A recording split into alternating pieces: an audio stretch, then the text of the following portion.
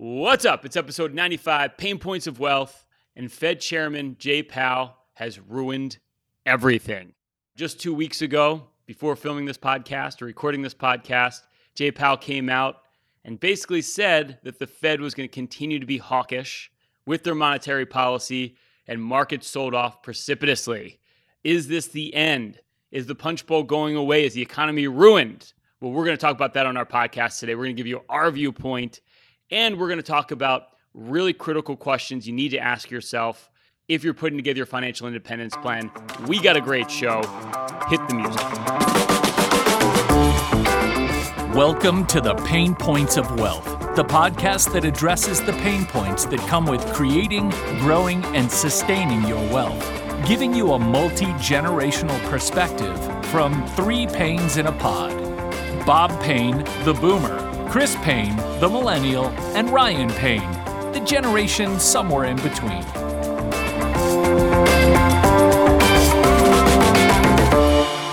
Hey guys, you got to love the financial markets, right? You have Federal Reserve Chairman Jerome Powell came out, well, of course, at the beginning of the inflationary spiral and told us it was temporary and transitory and, nothing to see here. Now he's become very hawkish. But he's been telling us he's very hawkish, so he comes out with an 8-minute speech that says, I really mean it this time. Of course, we may raise rates 0.5% or 0.75%, or we may not, or we're just going to wait and see what happens with the data. It's amazing. We don't know what he's going to say next. You don't know what's going to happen, but it does look like inflation is receding. And let's face it, guys, short-term movements, whether in good markets, bad markets, it's unknowable.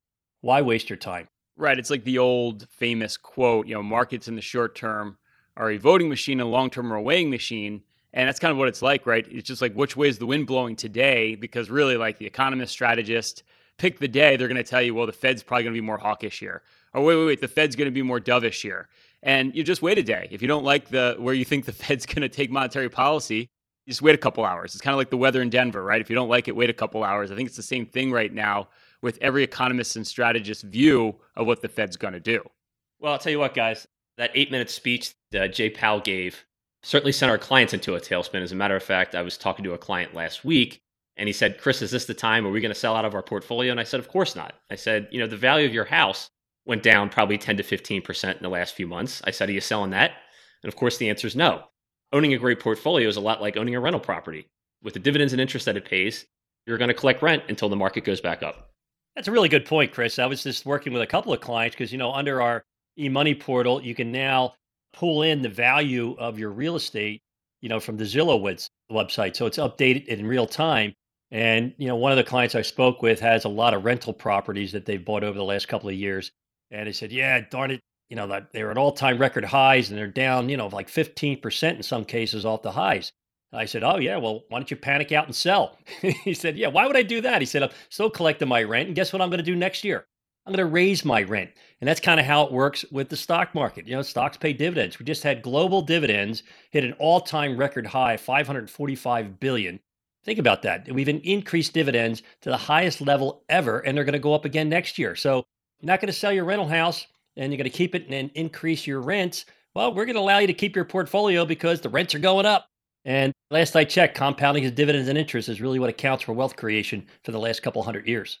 Yeah, and then there lies the inflation hedge, right? If you look at global dividends, they're going up faster than inflation this year.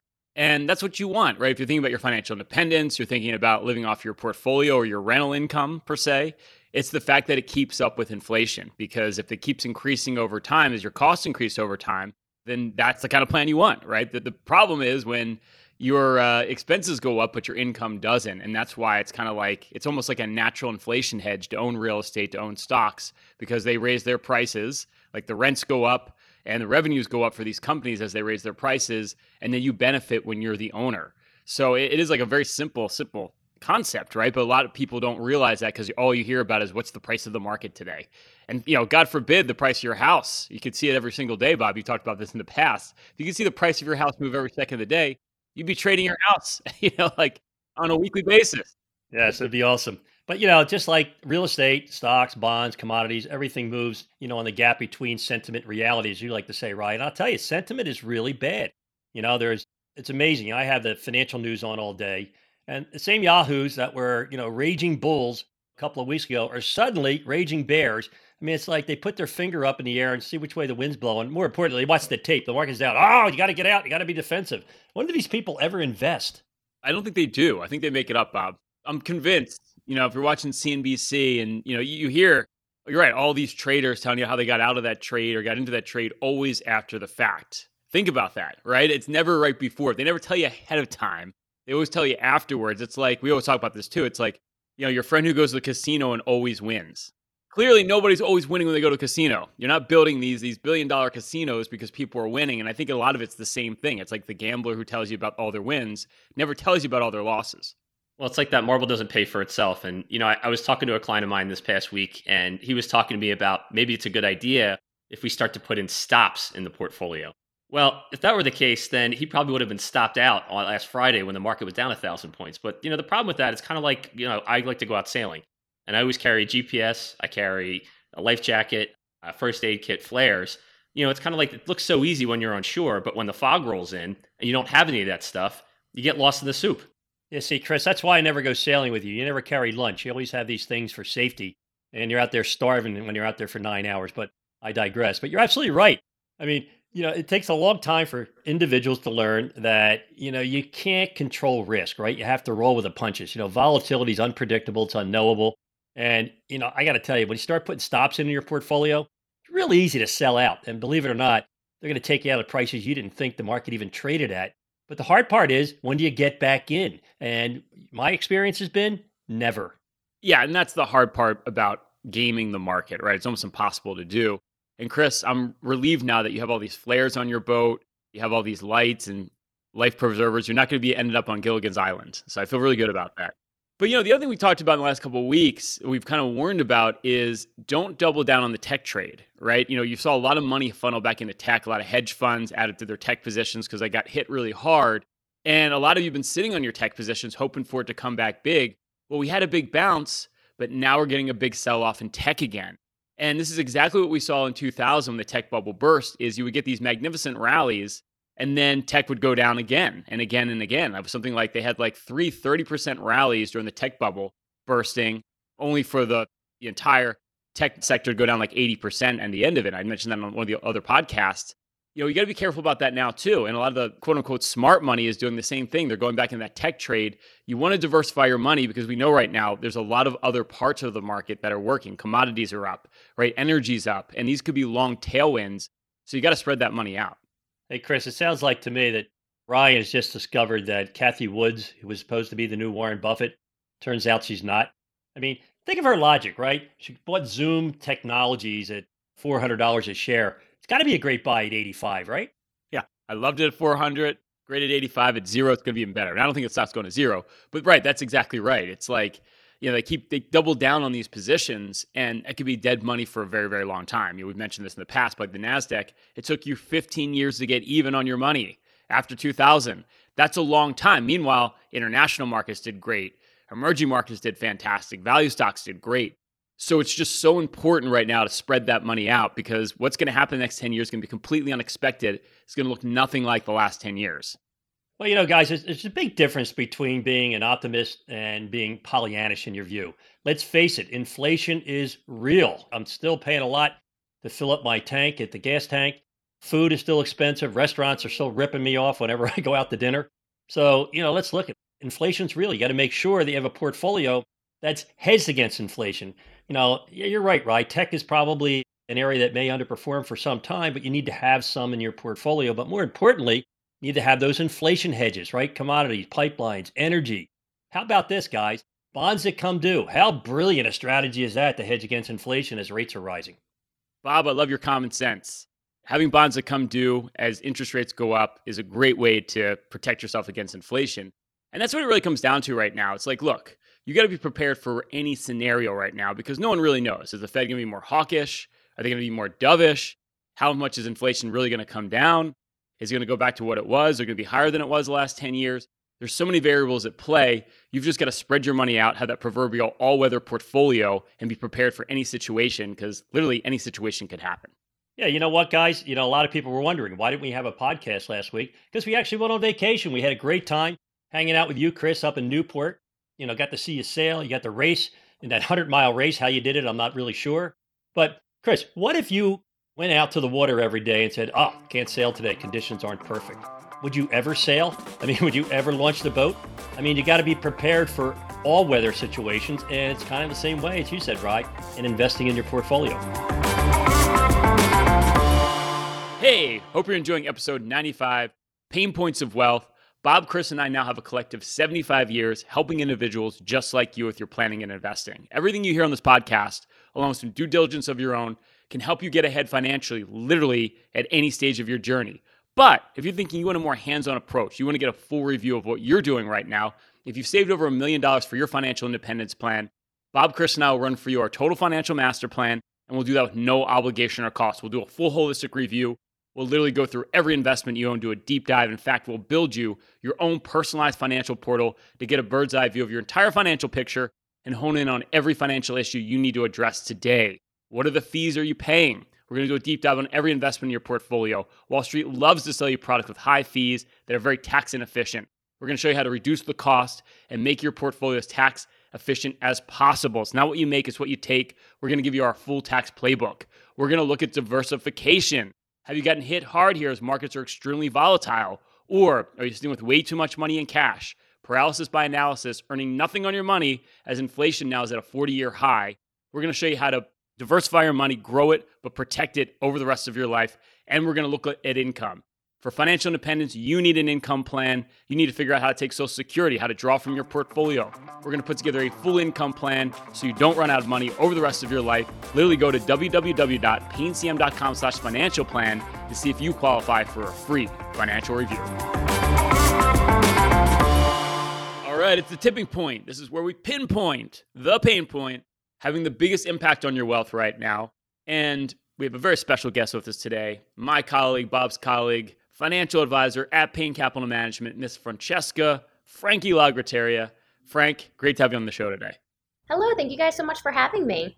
It's always a pleasure, Frank. I know we had technical difficulties last time we did the podcast, so we're trying again. We couldn't salvage the last one. So we're going to obviously make some podcast magic today that you're here again. And you know what? It was the best one ever, guys. You've missed out. It's somewhere deep in the archives. It's the lost records. It was the best financial news ever. We definitely revealed the secrets to the universe, but what are you going to do? It's gone forever. It's gone.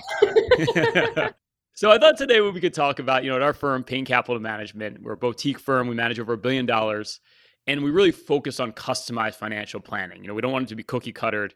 And, one of the things that we found is there's certain questions that you really want to ask yourself to make sure that you're on track to be what we call that proverbial financial independence. So I thought we could talk about 5 critical questions that everyone needs to answer to make sure that they're on their path.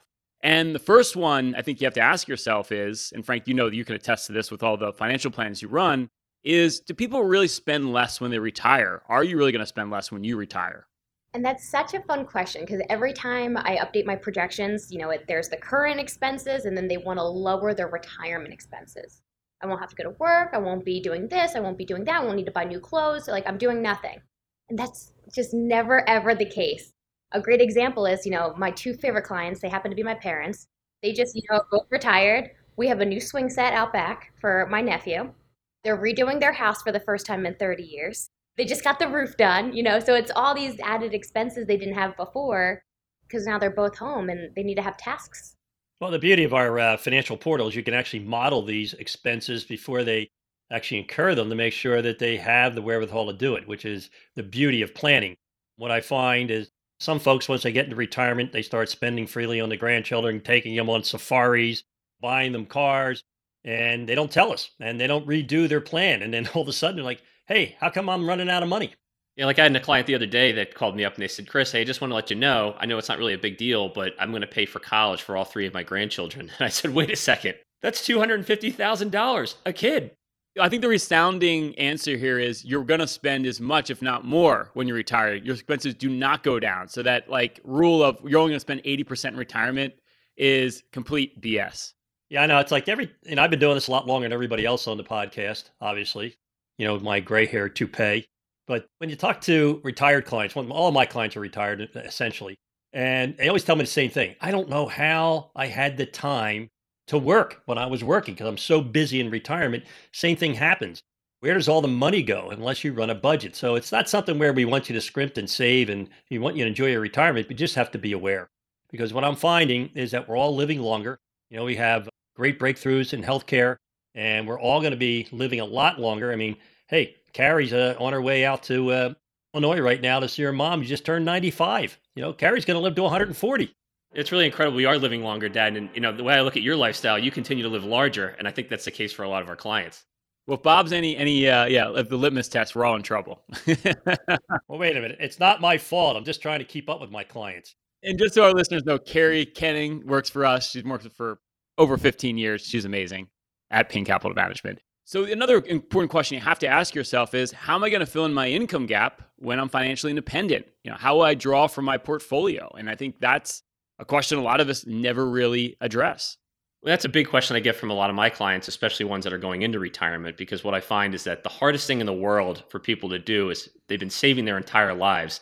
Now they have to start drawing down on their portfolio. And a lot of times what we do, we make it easy. We send it out every month on the same day, just like a paycheck. Yeah, that's the hard part, I think, for everyone when they're faced with that paycheck no longer being automatically deposited on a biweekly or bi-monthly or weekly basis. That's the biggest fear. And you're right, Chris. Knowing you have that income coming in, knowing that in most cases, you're not even touching principal. It's kind of like our smart clients that have worked with us for a long time, we kind of treat them to be trust fund babies, right? The number one rule when you're a trust fund baby. Don't spend the principal. You got it. You got it. I see it a lot, like kind of like training for a marathon. Like if you ever see those runners, like around like mile 10, they take out that applesauce packet, it looks like, and they keep going. Well, it's like a goo that gives them energy at like mile 10 so they can run to like mile 26, whatever it is. But the big thing is, they already had it with them. They already had it prepared before they went out on that run, right? They're not stopping at 7-Eleven and getting a Slurpee and thinking it's the same thing. They've prepared for this. So even though they've been training for this marathon, they know that they need that extra boost of energy. They know that they have to have that before they go on the run. And I think that's so important with our clients. You need to know that even if you're in the process of saving, you're in the working stages, you need to know that eventually you're going to need some goo. It's going to change. Absolutely right, Frankie. And investing is not about making the most money. It's about achieving your financial goals. And what we find, because we're looking at, 40 prospective new clients a month or week, actually. We review these portfolios and 99.99% of these portfolios, these investors are taking way more risk than they need. And, it doesn't mean it's a problem. That doesn't feel like it's a problem until you suddenly get a 20% drop in the market and then it gets your attention. So, risk is something that's only recognized in hindsight, right, guys? No, it's true. And of course, right now, you're really feeling that. The other thing, too, is you can really tweak this to be in your favor, right? Because if it's we can sit there and we can model out what the income on your portfolio can look like. Because a lot of the problem is you have a portfolio that doesn't drive a lot of income because you're in that wealth accumulation stage. You're just building, like a lot of the clients we have in their 40s, getting to their 50s, but you have to start to transition and start looking at your portfolio like we talked about in the first segment today, like rental income coming off the portfolio to fill in that income gap. Once you start to know those numbers, you get that clarity, it just takes so much of the stress out of your retirement planning. Guys, and it's just not making money, even just creating interest. How about paying the tax man? I mean, every day I turn on the news and they're talking about a new tax, right? Like we're going to give away $10,000 to everybody with student debt. And they keep asking, who's paying for this? Well, we know who's paying for it. We are. Right? And taxes keep going up. So, hey, look, I'm all for paying our fair share. But, as our good buddy Nick down in Jacksonville always says, render unto Caesar that which is Caesar, but don't give him any of yours.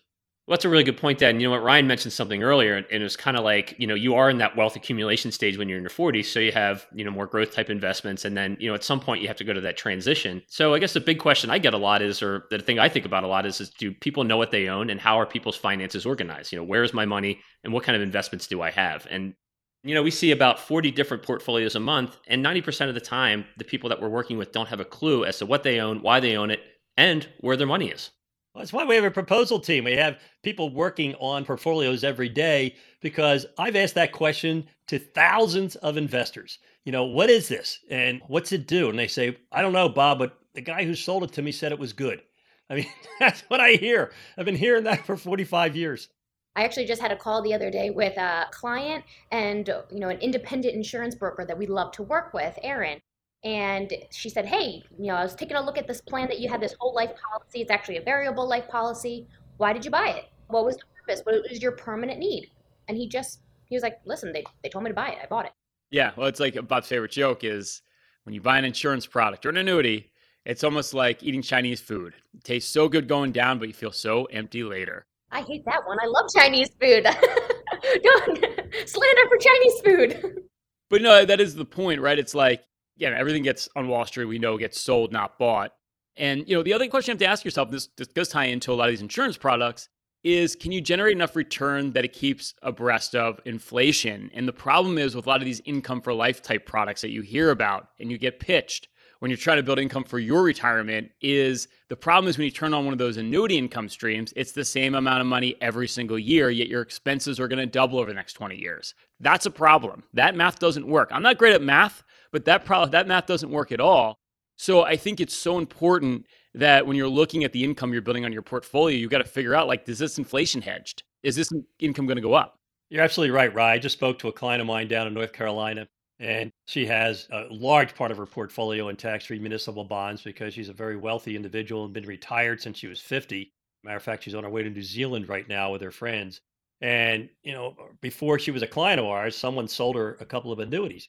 She said, Bob, why did they take my after-tax money, put it into an investment, so when I draw it out now, I got to pay tax again?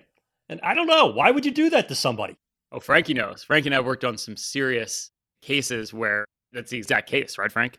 I mean, when I tell you, and I was, homesick, and I would watch the daytime TV with that commercial, like, if you have an annuity, I constantly have that song in my head because it's so true. You need cash now. I never knew there was a song. Well, if annuities are so bad, guys, why is there $12 billion a year being sold? That's a whole nother podcast. Okay. Well, to quote a Bobism, annuities are like heads you lose, tails you lose. Depending on the situation, but for the most part, would say it's probably not appropriate for you. Hey, guys, these are really good planning questions, something that everybody needs to ask themselves. But really what it comes down to, right? The short term is unpredictable. It's unknowable. The only way to invest in this market is to be hedged against every uncertainty, right? You want to have bonds that come due. You want to have some commodities in your portfolio. You want to have, real assets that go up when inflation goes up. But inflation's eventually going to come down and bear markets eventually end. I think we're closer to the end and closer to the beginning of a bull market. So you got to stay invested. As I always say, if you're not long, I know you're wrong.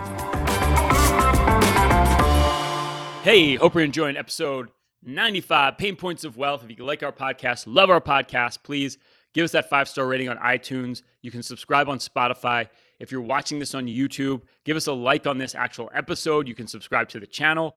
And if you click that notification bell, you can be updated every week of all our new content. The more you support us and spread the good word, the more content we can produce. Thanks for the support. Hope you're enjoying this episode. Stay tuned for more. All right, it's the hidden facts of finance, random financial facts that may surprise you or even shock you. All right, Bob, small investors matter for Tesla. About 46% of shares available for trading are held by non-institutional investors. The comparable number for Alphabet, aka Google, is only 15%. It's like small investors basically drive that stock. Well, that's unfortunate because, a lot of small investors don't know how to invest, right? They don't analyze a stock. They buy stories. They don't buy companies. Now, Tesla is a great company, make great cars, but it's selling at 100 times earnings. That means it's going to take 100 years for the stock to be worth what it's worth today, and it doesn't pay a dividend. So you got to pay attention to the fundamentals. Small investors shouldn't be trading individual stocks. They should be in an index. Hey, everybody should diversify in indexes because indexes have never gone to zero. Stocks like Tesla or my old company, Merrill Lynch, do. Preach it, Bob. All right, Chris. American Airlines Group is planning to buy up to 20 supersonic jets to speed up air travel. Boom Supersonic is developing the airplane called Overture, which is being designed to carry 65 to 80 passengers. American Airlines said that supersonic flights from Los Angeles to Honolulu would take only 3 hours or as little as half the time of a standard jet. It's pretty cool. It is pretty cool. And actually, the jet looks awesome. It looks a lot like the Concorde on steroids. But I got to think that, maybe it's time to start building our client base in Hawaii. I mean, I think if it only took us 3 hours to get to Hawaii, I think I'd be going every week. I mean, the real question is, Bob, did you ever take the Concorde back in the 80s? No, I missed out on that, Rye. I feel like you really made it in the 80s if you had a car phone. Bob had that, and you actually flew on the Concorde. So, Bob, you're halfway there. 1 out of 2 ain't bad. Yeah, 1 out of 2 ain't bad. Frankie, a high-tech portrait of Warren Buffett has already topped $30,000 in bidding, the AP reported. It shows a grid of letters over an image of the investor that light up to spell out several of his famous quotes. Proceeds from the eBay auction, which will conclude on Buffett's 92nd birthday on Tuesday, will go to one of his favorite charities, Girls Incorporated of Omaha. Yes. I love everything about it. I got a space right here for it. Flaggy25 is my eBay handle. I'm putting in my bids. I love everything about this. Yeah, who doesn't need to pay as a life-size cutout of the Oracle of Omaha in their living room? That's pretty awesome. I love where the proceeds are going. I love everything about it. Yes. I like it. All right, Bob. HBO's House of Dragons, the prequel of Game of Thrones, racked up 10 million viewers on its debut, a record for the network. Demand was so great that thousands of U.S. online viewers experienced crashes. We watched it, Bob.